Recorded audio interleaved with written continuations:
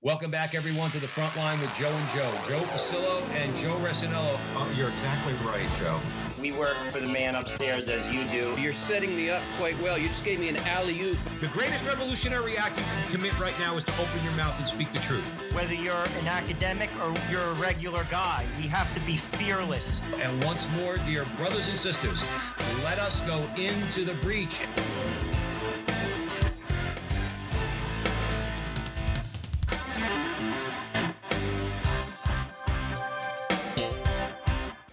Hello again, everyone, and welcome back to the front line with Joe and Joe. Joe Pasillo, as always, joined by Joe Resinello. And once more, dear brothers and sisters, let us go into the breach on the Veritas Catholic Radio Network, 1350 on your AM dial, 103.9 on your FM dial, spreading the truth of the Catholic faith in the New York City metropolitan area. All of you out there at Veritas know what I'm about to say. Download the app, the Veritas Catholic Radio Network mobile app, so that you could have access to all of our station's content, not just the front line with Joe and Joe. And wherever you see Joe and I on social media, primarily on YouTube at the front line with Joe and Joe until they kick us off, the front line with Joe and Joe. Hit a like, a subscribe, a share. Help us out over there. And today, we are very pleased and honored to be welcoming to the program for the first time Phillip Campbell, and we're going to be discussing his new book out from Tan Books, Wounds of Love, the story of St. Padre Pio. Joe, I love talking about Padre Pio. I don't know about you. Padre Pio's the best. Phil, just so you know, Joe and I were very much looking forward to this conversation because I just, when we talk about saints, obviously, he was a very modern saint, Padre Pio. A lot of people have a devotion to him, too, and we're going to have a lot of fun, and we're going to learn a lot in this conversation. For those of you out there who are not familiar with Phillip Campbell, he is the author of several books, including Story of the Church and the 4-volume Story of Civilization series. He also contributed to and edited a number of books and wrote 2 history textbooks. He's an instructor at Homeschool Connections and previously served 2 terms as mayor of Howell, Michigan. Campbell has a bachelor's degree in European history from Ave Maria University and a certificate in secondary education from Madonna University. Campbell has appeared on EWTN, Ave Maria Radio, Radio Maria, Good Shepherd Catholic Radio, Mater Dei Radio, and on the Crawford Broadcasting Network. Campbell and his children live in southern Michigan. Phillip Campbell, welcome to the front line with Joe and Joe, brother. I'm going to have to add your radio network to that list now. Love it. All right. Sounds good. So we're very pleased to be on the show. Like I said, Phil, we love Padre Pio, so this is going to be a very good conversation, fun conversation. Joe Resinello, I'm going to hand it over to you. So, Phil, what compelled you to write the book? I know you dedicated the book to your son on the occasion of his confirmation. Do you guys, as a family, have a devotion to Padre Pio?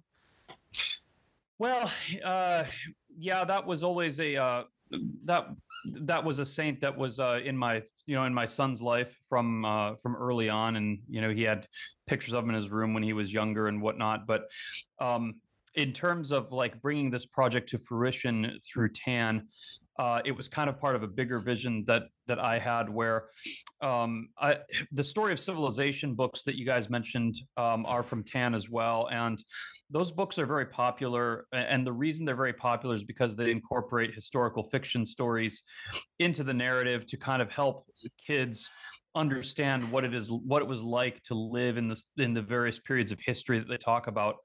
And I started thinking, after we were wrapping up the Story of Civilization project, that we should have some great historical fiction books on the lives of the saints. And of course, there already are plenty of those out there. There's excellent books by Ignatius Press and the Vision series and Bethlehem books and all these historical fiction works. But what I started noticing was that many of these books were published back in the 40s or 50s, and that there was many contemporary saints who had been canonized since that time that did not have dedicated works of historical fiction. So top of the list, obviously, was Padre Pio. He's clearly, like you guys said, he's one of the greatest modern saints. He's one of the most beloved, most recognizable saints in the church today. And I thought this was a fantastic place to start. And so I went to TAN and said, let's do this, and let's start with Padre Pio. And they said, that's fantastic. And so that was what we launched with, and so far the reception's been fabulous. And as long as it continues that way, there's going to be more books in this series about other saints. But so I guess Padre Pio was the flagship saint of this project, just because he's so universally beloved. Absolutely. Phillip Campbell joining us here at the front line with Joe and Joe. So you get into his life, obviously, from early on. I didn't know this about him. He was basically a farm boy. So, Southern Italy, Petrolcina, I believe, is his hometown. I could associate, Joe and I could associate our people. Our people are from Southern Italy. They were poor farmers. My mother always likes to try to guilt us and say that, hey, once in a while we were able to get a piece of meat. Most of the time it was veggies. But having said that, Padre Pio was a farm boy. That's how he grew up. What was his early life like? What was his family like? Were they pious people? Yes, and by the way, I'll say I'm from my family's Southern Italian. Also, my last name's Scottish, but through my father's side, we're all Sicilians. So I incorporate in this book. I have lots of Italian phraseology that I picked up in my family growing up. And then, of course, my dad complained about it. He said, "These are Sicilian phrases. Italian and Sicilian are two different languages. Italians don't speak that way." So it was funny. But at any rate, yes, Padre Pio was a farm boy. His family, they lived in Pietrelcina in southern Italy, but they I would say they were of the low. They were not poor, but they were not. I'd say they were transitioning out of the lower class into the middle class. They had a home in town, but they also had a field outside of town in a place called Piana Romana, where they would farm and pasture sheep and whatnot. So his family was very pious. The faith was very important to his mother and father. They had daily devotions, daily rosary, mass. They went on pilgrimages together to the local shrines around southern Italy. So it was very integrated into his life. I'd say they were financially stable, but they certainly didn't have much extra money. Like I said, they owned a piece of property they could farm. They always had enough, but when they needed extra, they had to go to extraordinary lengths. So when Padre Pio wanted to study to join the Capuchins, it required his father to travel to the United States on more than one occasion to find work. So I'd say it was an agricultural life. It was a difficult life, but they always had enough. And it was a very physical life as well. Padre Pio grew up in a time when people, it's a really interesting time frame that he lives in, because when he's born, when he's young, he's still living in a time where people are, harvesting things with a scythe and using mules to pull carts. And by the time he dies, we have atom bombs and things like that. Mm-hmm. So his life really spans the transition into the modern period. So I'd say he had a pretty standard life of a lower middle class Italian peasant of the early 20th century. Phillip Campbell joining us at the front line with Joe and Joe. The book he's recently written is Wounds of Love, the story of St. Padre Pio. That's available at Tan Books. Joe Resinello. Let's talk a little bit about what you were saying about how, he was Italian. He had a pious life. I mean, you have an Italian background, sort of, Joe and I. How things have changed, really. I mean, I'm not going to gauge your age. I'll tell you mine. I'm 52. Yeah. Really, Italians came and they just matriculated into America. They made some money and they forgot about the faith. And not all. I don't want to blanket it, but a large swath of Italians, and I still live in an Italian neighborhood. People don't go to church. I mean, I'm not, again, I have eyes. I'm not saying I'm better than them or worse than them, or they're going to hell and I'm going to heaven. But what I am saying is they don't go to church. And yeah, I mean, this is just like a sad reality of what is going on. Please comment on it, because it's true. It is true. My Sicilian grandmother, she had she's passed on now, but she had a picture of Saint Joseph in her bedroom, that she kept up her whole life. She had a priest that she communicated with by letter for many decades, but she hadn't gone to mass, or she told me she hadn't gone to confession since 1939.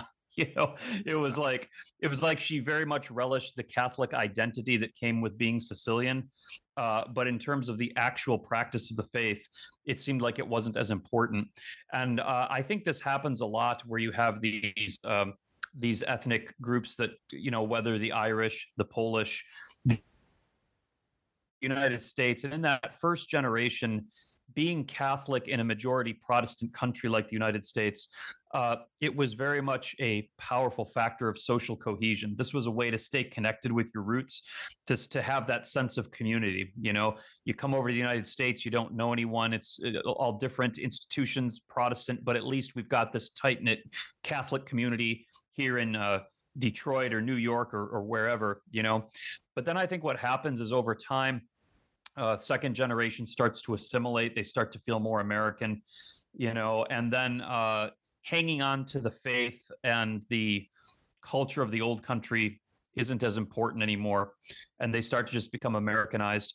And I think that would happen in any country. But I think also just the fact that the whole culture is becoming more secularized really accelerates and makes this problem worse. Now, I've gone back and forth about this in my own mind and with people questioning, you know, well, maybe the reason this happened is because the Catholic faith in that day was too much of a cultural thing and not so much about personal commitment. You know, maybe you know, it's like a Frenchman once said, you know, yes, I'm Catholic, like I am French, like I'm white. You know, is that the right way to view the faith? That is just something that you inherit by virtue of your birth. You know, you can argue that if you know, perhaps if you have a more of a personal dedication to it, then you're less likely to lose it. But on the other hand, you know, the essence of the Catholic faith is that it is something that's handed on. It is something that you know, that is passed on by tradition, and that's a good thing. That's a good thing that we have these cultures that are so deeply rooted in Catholicism. That's just part of who they are. And I wish that we, you know, I hope that in the future that we find more of a balance. You know, I love my Sicilian Catholic heritage. I also love that it's something that I personally choose every day. You know, and I'm sure you guys feel the same. And I hope that in the future, if Catholicism endures as a cultural expression amongst these groups, that they will find that balance as well. I agree. I have to say that, you know, it's something that I think about a lot. And I'm glad we're talking about it here with Phil Campbell at the front line with Joe and Joe. And we'll get back to Padre Pio, is that as I've grown in the faith, because I left for quite some time, not left, just wasn't practicing, just not even lukewarm, just not really. I was culturally Catholic. I had all the sacraments, but I will tell you this: what you start to realize is that, okay, yes, Joe and I both grew up in Newark. Again, you mentioned Italian American neighborhood, churches, parishes, you know, big parishes all over the place. And what I find later on is, no, my people are, you know, as far as my ethnic group, yeah, I'm Italian, but my people are Catholics. And we should look at it that way as far as our community. I mean, look, the old neighborhoods are gone. And even if they weren't, you know, African American Catholics or Hispanic Catholics or Polish Catholics, whoever, our identity is Catholic.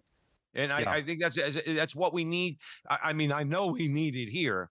Okay, Italy's showing some signs of hope. I don't want to point to the election of Maloney, but at least you see some sort of resistance to the trends. Okay, in Italy, I mean, I think that's what we have to get to here in America. We're too divided along racial and ethnic lines, where we say, no, our identity is Catholic, and we need to live that out in our lives. That's what we learned from the saints. That's what we learned from someone like Padre Pio. That's why he's loved. I love your comments on that, Phillip. And if we can, we'll bring it back to Pio in a minute. But this brings up an important point, which is that you know, identity is really at the center of the crisis of our time. Which, you know, you see this. We won't talk about politics, but much of the political divisions in our country are based on what does it mean to be American? Do we embrace our own history and traditions, or do we apologize for them? You know, or in the Catholic Church, what do we do with our 2,000 years of heritage? Is it still valid today, or do we need to revamp it for modern times? So there's all these questions of identity. And in the old days, before the globalized world, people found their identity so much more in their ethnic group and in their community, you know. And I can see how, in some occasions, maybe people thought, practically speaking, maybe I'm Italian first, and then I'm Catholic because I'm Italian, because that's what Right. Italians are. But I think those old divisions have kind of broken down in the globalized world, and now if we are going to find our identity, it really does, like you said, it has to be in our Catholicism. And then once we're within our Catholic faith, then we recognize the true, Catholic means universal. The beauty of the faith, the universality, is the multiplicity of ethnic expressions in the faith. And I agree with you. Catholics are my people. I love it when I just completed a book on the history of the Philippines and was deeply immersed for years in studying Filipino Catholicism. And I felt like they were my people, or when I see the Vietnamese, Our Lady of Lavang, the Blessed Virgin Mary dressed in traditional Vietnamese garb, my heart leaps at it. I recognize that's my people also, and I love the multiplicity of the faith. I love the universality of it. And you're right, that is the answer. That's who our people are. And we have to make that Catholicity more of a reality. And that's really, it's exemplified by Padre Pio's life, because even within his own life, he had a global reach, and not just global Catholics. He reached Protestants, non-believers. Everybody was impacted by him in some way. So I think he's a good emblem of that. Yeah, no, I definitely agree. I think I was at Seton Hall University, and I was sitting there with a kid who was about to become my best friend, and I didn't know that, and we've been best friends ever since. And I remember him mentioning Padre Pio. He was all excited about it. I said, in my mind, I'm going, this is like 1980 something. I'm like, who in the world is Padre Pio? I never heard of Padre Pio. But Joe Resinello. Talk a little bit about the stigmata. I mean, most people know that Padre Pio had the stigmata. When did it appear in his body? I mean, how did he react to it? But I think I'd want to focus too on how did the church react to it?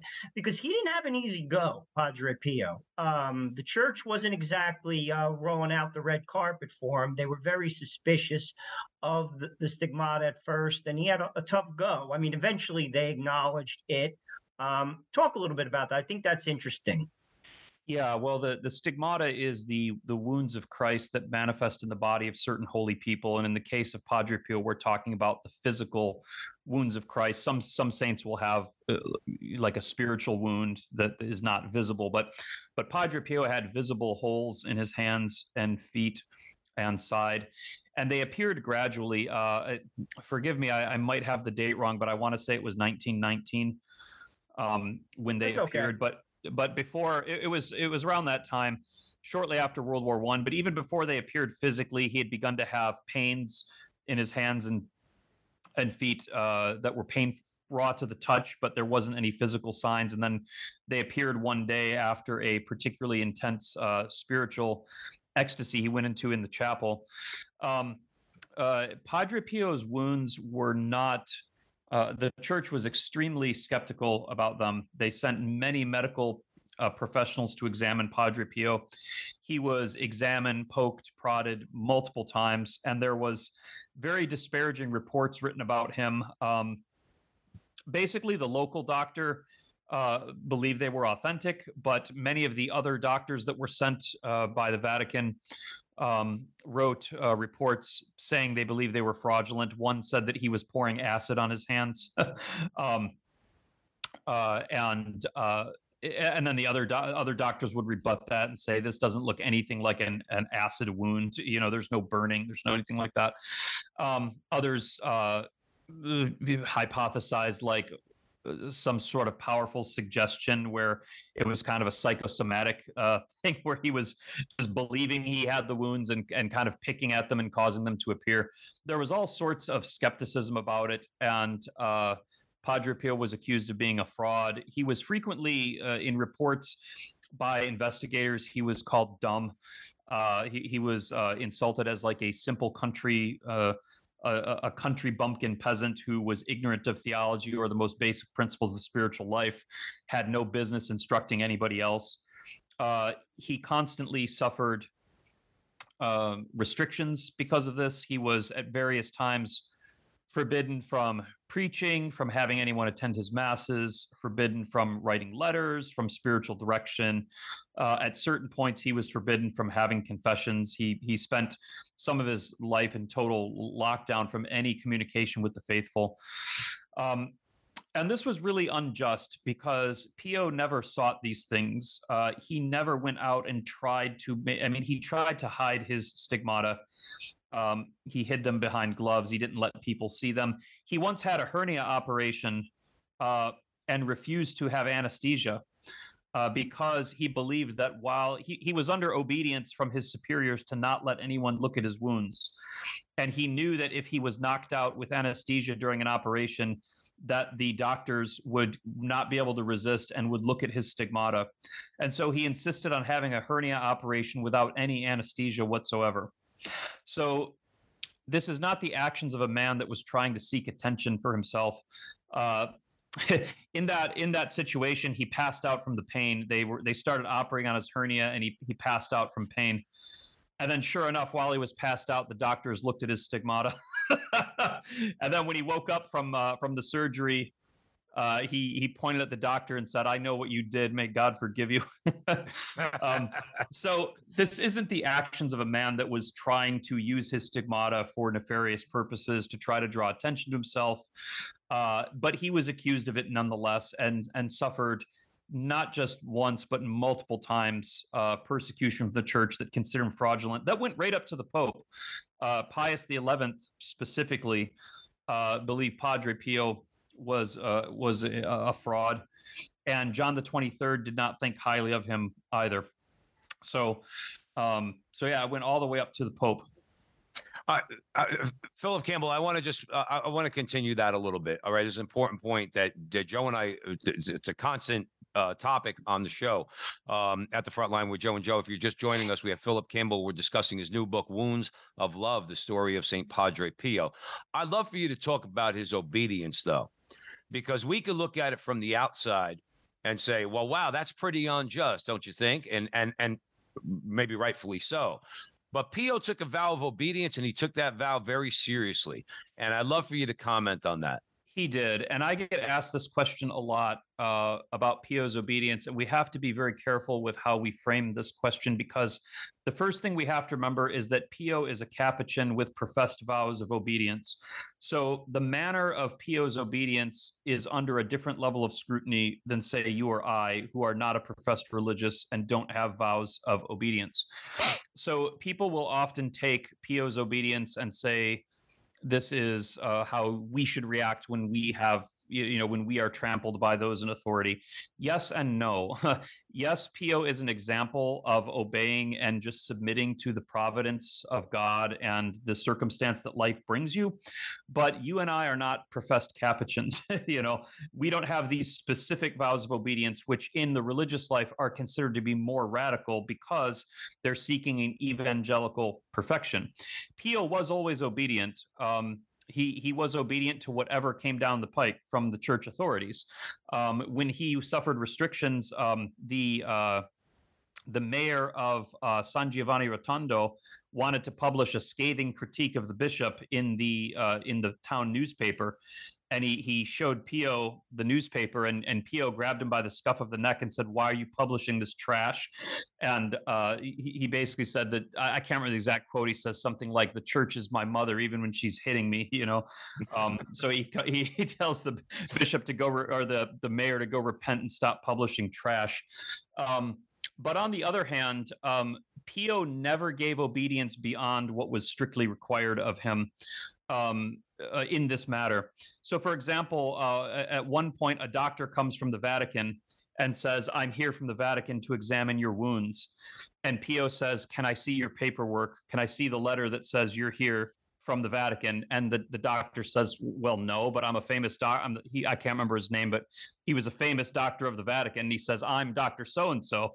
Why would I lie?" And Pio says, "Unless you show me your letter, I'm not letting you touch me." And so the guy is furious, and he has to go all the way back to Rome and get a letter. And then he comes back And then as soon as he has the letter, Pio says, okay, and he submits right away. But the point is, Pio was not a doormat. He wasn't like, oh, whatever you want to do to me is fine. He obeyed insofar as he was required to. But like that example shows, he wasn't going to just kind of bow over and let people stomp on him, unless it was strictly under obedience.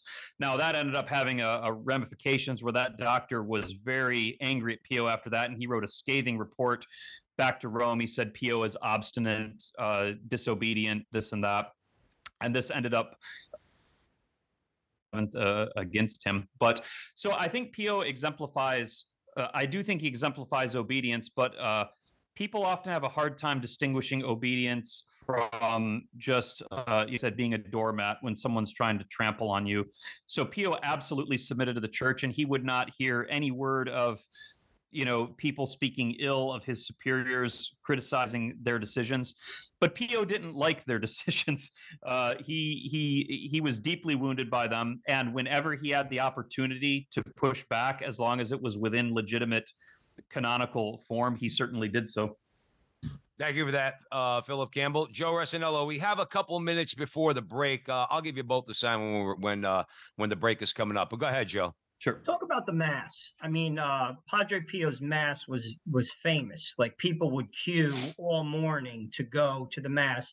In fact, I recently read a book from Gabriel Amorth, who was a famous Italian exorcist who actually was a devotee to Padre Pio, knew him, and would queue for the Mass many times, like in his, priestly life. Talk about the Mass itself. Yeah. Pio's masses were very famous. People did spend time in line to get into his Mass because he said it with such devotion. They were very long. That's the one thing everybody says about them. They went on for a long time because he said the Mass very slowly and with great deliberation, and he was often overcome with emotion. And I think this translated to the congregations. We really love the idea that, Catholicism is a very ritualistic faith, obviously ritualistic religion. But even though we have these rituals, we want to see that they're meaningful. We don't want to feel like our priests are just going through the motions. We want to see that they are deeply entering into the mystery of Christ's passion. And Pio exemplified that so perfectly. He was deeply moved by the Mass and the contemplations of Jesus' suffering, so much that he would often have to stop when he was saying Mass. He would have to stop because he was overcome with just emotion at the contemplation of Christ's sufferings. And so he would say a word of the canon, and then he would stop, and he would be deeply moved, and then he would go on, and he would say it very slowly. And parts of the Mass that maybe a priest might get through in 5 minutes, Pio would take 25 minutes to say them. But far from being irritated that his Masses were taking so long, the people who witnessed them were profoundly touched and felt that the way Pio offered the Mass really really pulled it all together, helped them enter into what the suffering and redemption of Jesus Christ really meant. And so I think it was very spiritually edifying for people that even today, people like Father Amorth, who's, I don't know his age, but he's very elderly, they're still talking about it 40 years later, that they got to see a Mass with Padre Pio and what that was like. So I'd say that he is just the perfect, we have this saying in Catholicism, the priest is a alter Christus, another Christ, or that he acts in persona Christi, in the person of Jesus Christ. Pio just perfectly exemplifies that by the way he enters into that mystery of redemption as he's saying the liturgy. Philip Campbell joining us here at the front line with Joe and Joe. Philip, where the title of the book and where our audience can buy it before we go to the break?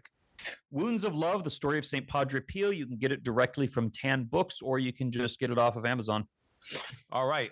And obviously everybody out there at Veritas knows what I'm about to say. Don't buy it from Amazon. Buy it from Tan Books. Support our Catholic publishers, please. Our Catholic authors, our Catholic publishers. Tan is awesome. And they have stones in this spiritual battle that we're in.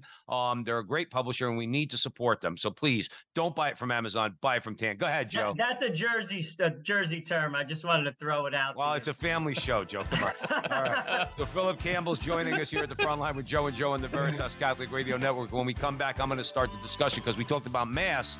I want to talk about confession. So stick around. We have another great segment. Where there's Catholic radio, the folks who listen deepen their faith, families are strengthened, parishes and communities flourish. So, let people know you're listening to Veritas, tell your friends to tune in, and let's make an impact here for Jesus and His Church. This is Steve Lee for Veritas Catholic Network. Welcome back, everyone, to the front line with Joe and Joe Pasillo and Joe Resinello. We're way in the breach with Phillip Campbell. We're discussing his new book, Wounds of Love, the story of St. Padre Pio. That is available at TAM Books. So before the break, we were talking about the Mass, the popularity. I mean, Mass should be popular anyway amongst Catholics, but just keeping it with Padre Pio, his Masses were immensely popular. Now, Padre Pio sat in the confession booth. Let's talk about confession. He sat in there, from what I understand, for hours and hours and hours with lines of people, waiting for him to hear their confession. You could get into, Phillip, if you like, certain abilities he had, supernatural abilities, I guess you would call them, and things like that. Really hash that out a little bit. Why did people want to go to him for confession? And what was he able to do? What did God give him the gifts to be able to do? Well, let's talk first about just his natural way of hearing confession, and then we'll talk about the supernatural aspect of it.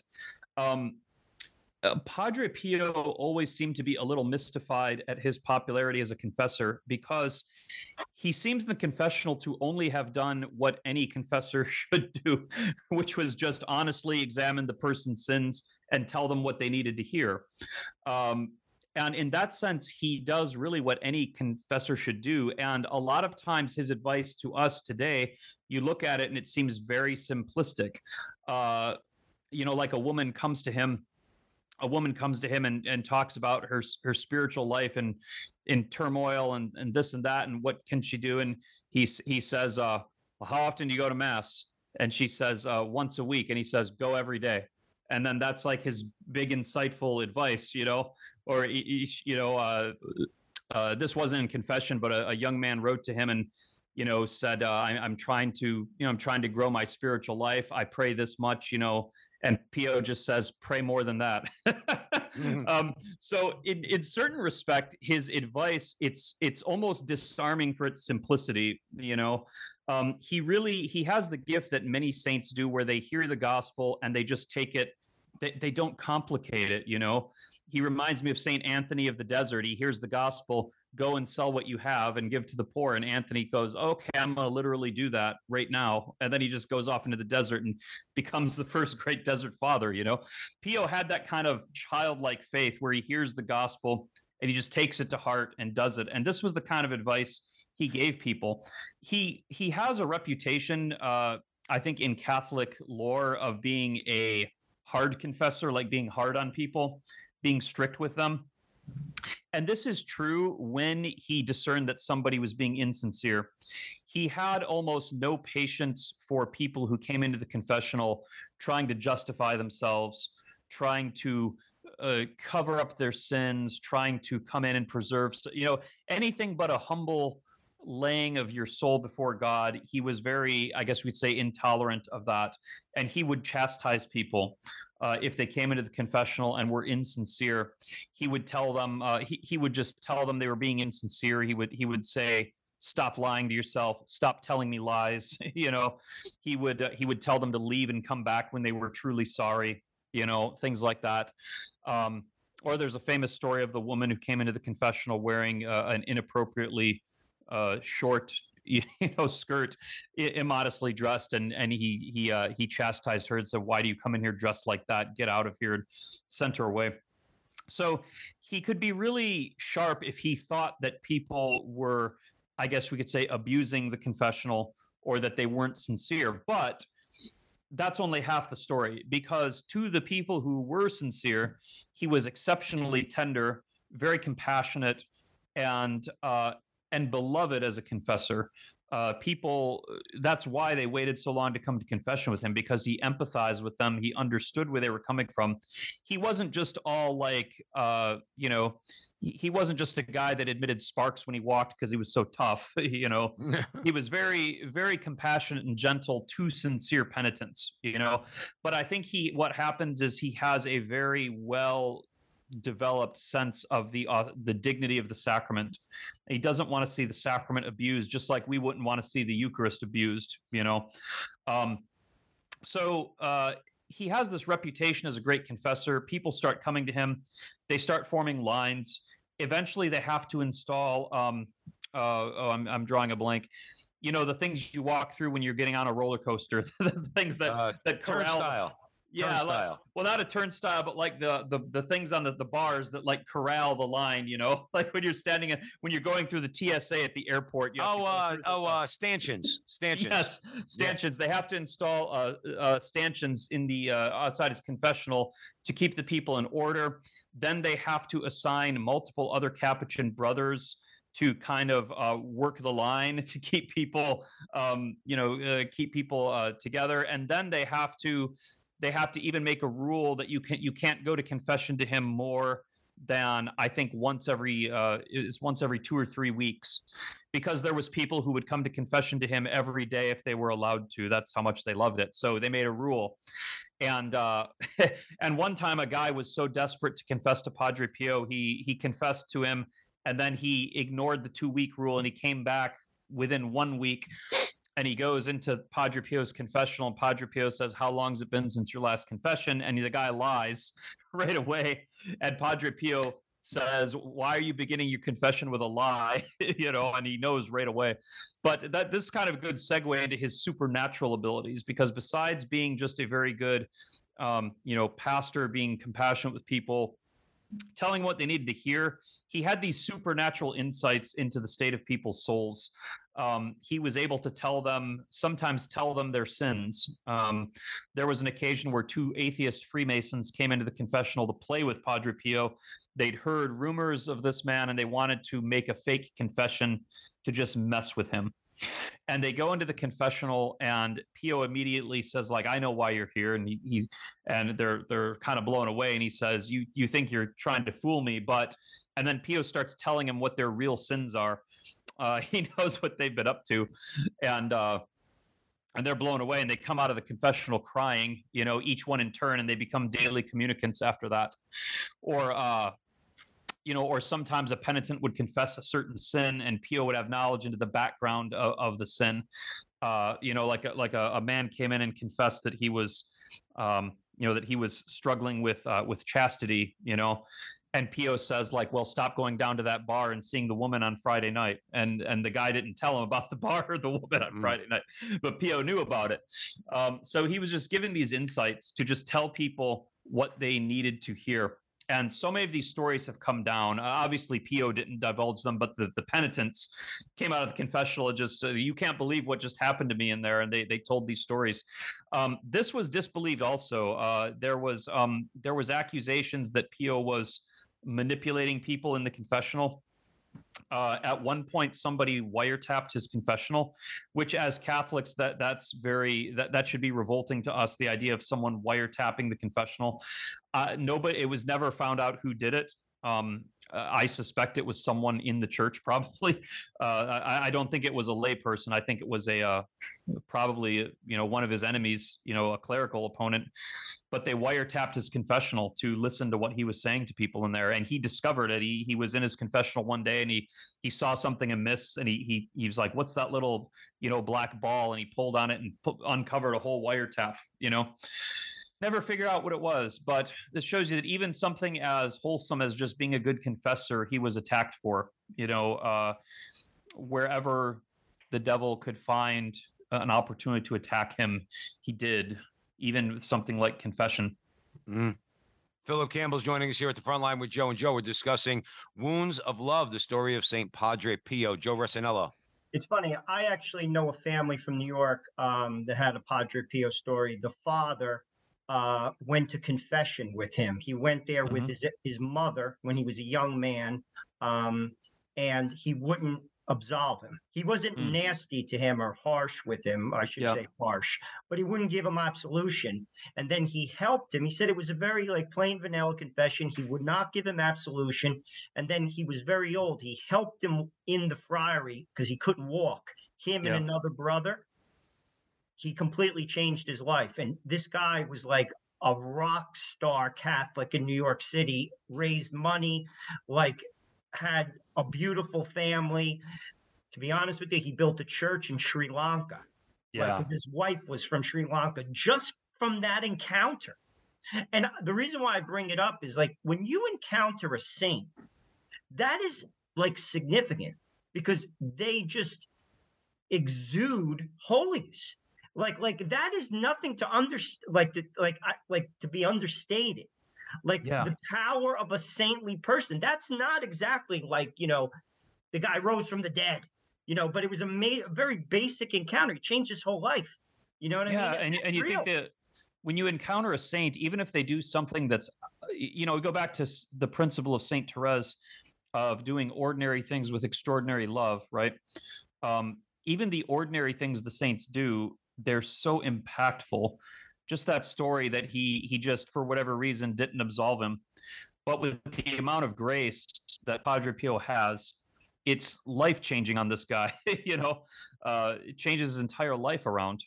And I think you're right. When we encounter saints, even seemingly small encounters with them, they just exude that grace of God, and it's transformative. It reminds you that grace is a real thing. It has real power. We often talk of grace just as a thing we're in or out of. I'm in the state of grace. I'm out of the state of grace, but grace it's an energy. It's a power. It's a transformative thing that can work real changes in the world. And the saints really manifest that when you encounter them. And I think, that happened for Padre Pio to this day, as I go around promoting this book, because it hasn't really been that long, since there's still thousands of people alive today who knew Padre Pio. I'm constantly being told stories like this, like, oh, my dad ran into him once and he said this, and we still remember it to this day. Or it changed our lives. He did this for my uncle, so many stories. And it just blows me away thinking about how the grace of God worked through him, even in these seemingly small things. So we talked about the Mass. We talked about confession, all right, as they relate to Padre Pio. Let's talk about prayer. Let's talk about weapons, spiritual weapons, okay? Obviously, we as Catholics, we know our greatest spiritual weapon in the prayer department is the rosary, okay? And Padre Pio, correct me if I'm wrong, Philip Campbell, he had a particular devotion to the rosary. If you'd like to talk about that a little bit, I think that's important for our audience. Yeah, he picked up devotion to the rosary. His family had a devotion to the rosary, when he was a young boy. So this was something that he picked up from youth. But once he entered the Capuchins, it became intensified. And early on in his Capuchin vocation, he made a resolution to say the entire rosary daily. Now, when we say the entire rosary, we might think of just saying the 5 mysteries, but he meant all the mysteries, like all 15 of them, right, every day. And then at a certain point, he made a resolution, just say it as much as possible. He was constantly saying the rosary. He even had when he was younger, he had a contest with another Capuchin about who could say the rosary the most. This was when he was still kind of smoothing out his bumps a little bit. There was a little bit of cockiness in there, I think, when he figured, like, I'm going to say the rosary more than you, And we tell the story in the book of how that went down. But it shows his great love of the rosary. And he made a resolution that he was just going to say it as much as possible. And so he constantly had a rosary wrapped around his fist. He was constantly, when he's walking to and fro, you'd see his mouth just murmuring the prayers of the rosary. It was like his breath. He just did it constantly. He had a very deep relationship with the Blessed Mother. And he constantly turned to her, constantly said the prayers of the rosary. And he really, I think he really got to the point with the rosary that we all aspire to. For many of us, prayer, we're still at a point in our spiritual lives where prayer is a chore, where we have to fight through dryness and inattentiveness to focus on our prayers. but he interiorized the rosary to the point where it was just like his heartbeat, where it was just what he was doing all the time, just calling upon the Blessed Mother, repeating these prayers, entering into them. You can see him in these various things he's doing. Like I said, going to and fro. He's going around, waving to people, blessing people. But in his other hand, you see he's moving his fingers over the beads. His lips are kind of moving a little bit. It's just nonstop. It's hard to imagine someone being more devoted to this than he was. And he was graced with seeing the Blessed Mother, with seeing, having interactions with her, though he didn't speak much about them. But there was various points in his life, especially when he was old, where he had a picture when he was dying. He had a picture of his mother on the wall, and he saw the Blessed Mother when he was dying. And he said, "I see two mothers." And the friars that were to him said, like, "Oh, his vision is blurred. There's only one picture of his mother on the wall." But then he elaborated that's not what he was speaking of. He was seeing his real mother, and then the Blessed Mother was there also at the moment of his death. So I don't know what else to say about it, except that he absolutely loved the rosary. And we should, as we do with the saints, we should use that as inspiration to pick up our rosaries and pray every day. But correct me if I'm wrong, Philip Campbell, he called it the weapon. He would tell us, give me my weapon. Yes. And he was a spiritual warrior. I don't know if you want to talk about him getting beat up by the devil too, but the devil had a particular loathing for Padre Pio, and Padre Pio suffered the kind of attacks from the devil that you only see with real holy people, where the devil can't succeed at tempting them to sin. They can't succeed in these other ways. So he just resorts to beating him just in sheer rage. And there was times where Padre Pio would come down in the morning and he was beaten and bloody, or where, and everybody at the monastery knew this was going on. A bishop once came to visit Padre Pio's monastery, and the superior of the Capuchin monastery told him of these, that the devil would attack Padre Pio, and this bishop didn't believe it. And then while they were sitting down for dinner, they heard like a bunch of rattling and noise and banging upstairs, and the friars were like, "Oh, that's a demonic attack." And the bishop didn't believe it. He said, "That's Pio rattling his chairs around, like trying to." And then Pio walks out of the kitchen right at that moment, like carrying a bunch of dishes. He's not even up there, he's downstairs. And the bishop is, "Oh, this is medieval nonsense." Like, and then Pio's like right there, and then he hears the rattling again, and he's like, "Oh my gosh!" And they all cross themselves, and the bishop's like, "I've had enough. Thank you for your hospitality. I'll be on my way." But there was one occasion when Pio was taking a group of children. He did youth direction for a while when he was younger. He led the boys of the parish, and he took them on a hike, and he was distraught, and he had been physically. He'd been physically assaulted. Like, it was clear he had bruises on his face, and the boys asked him what was wrong, and he said, "One of you last night was tempted to unchastity, and I prayed for you, and because of my prayers, the devil couldn't touch you, but he was angry with me, and he beat me because of your temptation." And the boys were just like, they all started like crying, and they all like dropped to their knees in the grass, and they all start praying together. And so the devil had a certain hatred for Pio, and he couldn't touch him any other way. He couldn't get him to sin, couldn't get him to lose faith. And so he just resorted to doing things like knocking his books off the shelf, throwing chairs, hitting Pio, things like that. But even that stopped over time, and the devil eventually left him alone in that regard.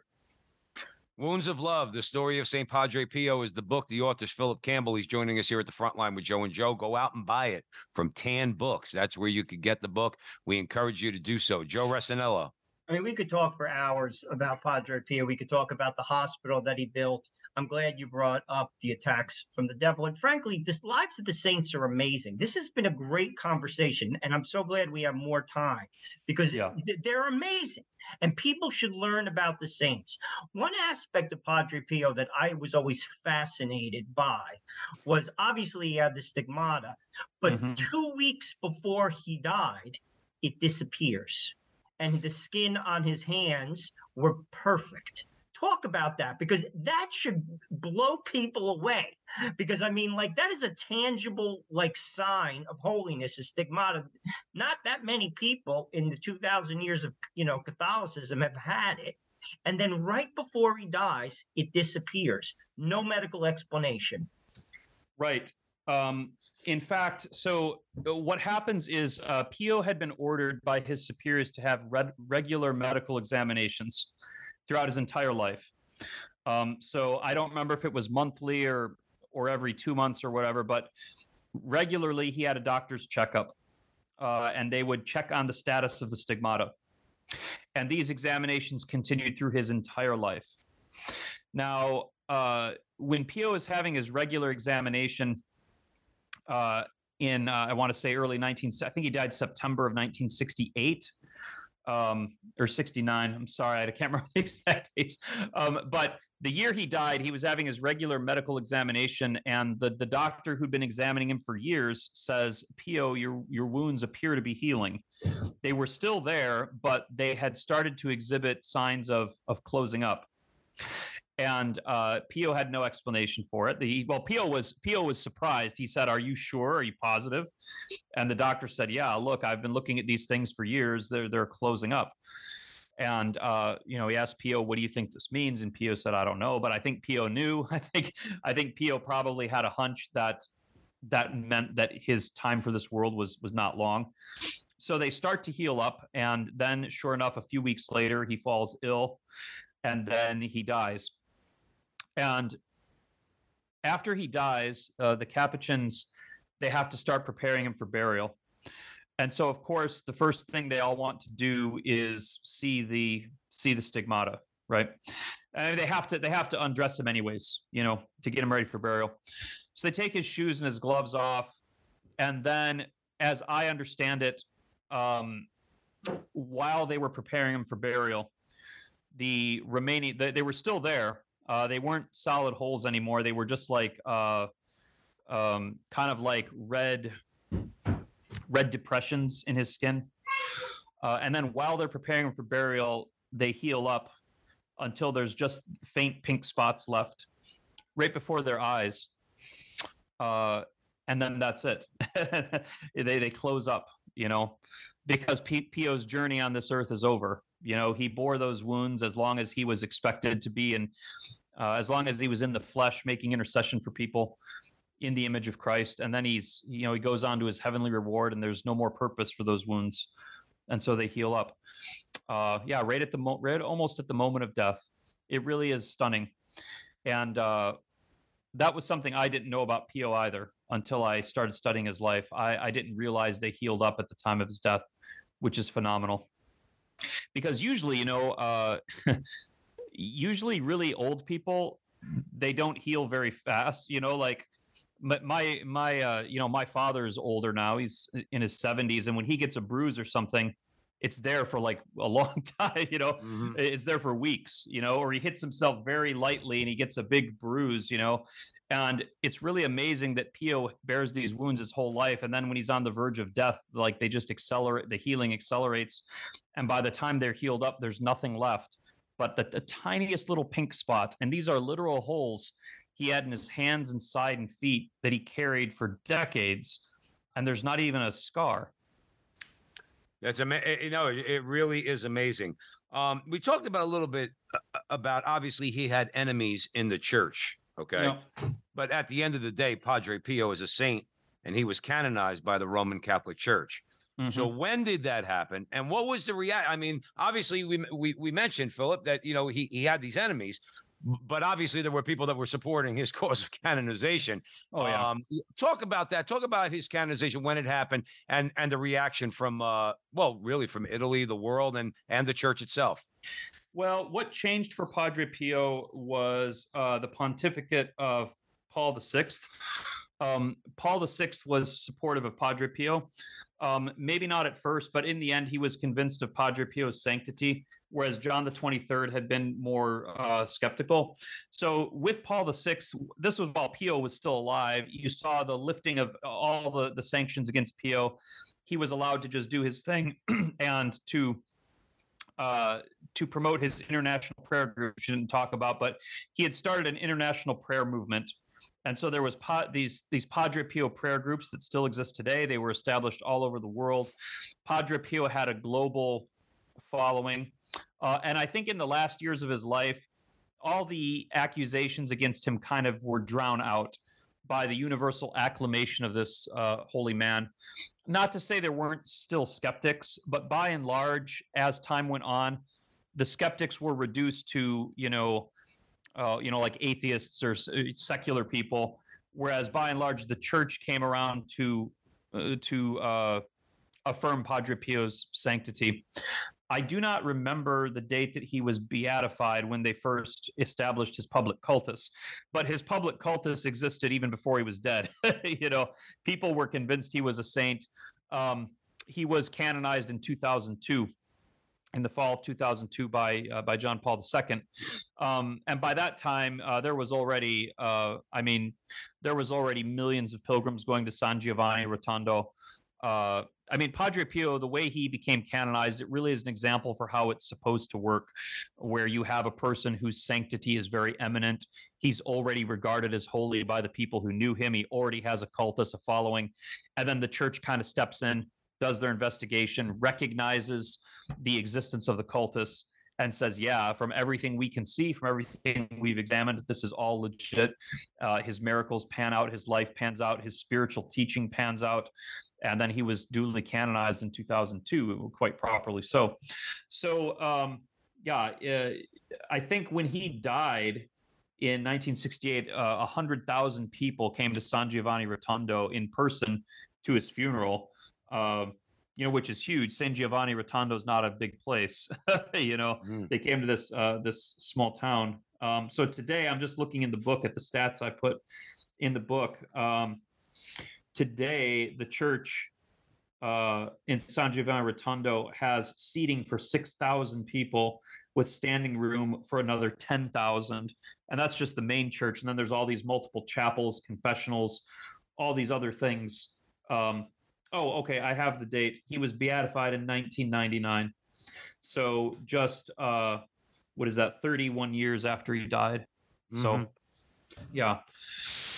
Phillip Campbell, this has been a great conversation. I mean, like I said, Joe and I try to focus on the show, particularly with authors who have written about particular saints or groups of saints or whatever the case might be. So we're very pleased that you came on the show to enlighten our audience about this great and holy man. So one more time, Phillip, I'm going to ask you the title of the book and where folks could buy it. Yeah, the title is Wounds of Love, The Story of St. Padre Pio. You can buy it from Tan Books. And if I can plug another book, sure. I mentioned at the beginning of the show that this is the flagship book in a series that we're hoping to do of saints. I just have another one that got released in this series, which is not a modern saint, but it's a saint that I wanted to draw more attention to. For those of you watching the video and holding the book up, there's another book called Matron of Paris, The Story of Saint Genevieve. And this will be available for purchase, I think, December 13th. It's available on pre-order right now. We're hoping to do one male saint and one female saint each year from here on out. Saint Genevieve is a saint of the early Middle Ages, the patron saint of Paris. Fascinating woman who did many extraordinary things, including saving her entire city from a famine and negotiating with kings and barbarian warlords. It's a fascinating story, especially if you like medieval history and all that sort of stuff. Yeah, sounds like it.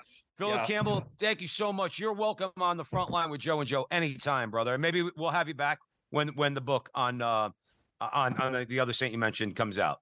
Yes, thank you. I would love to come back.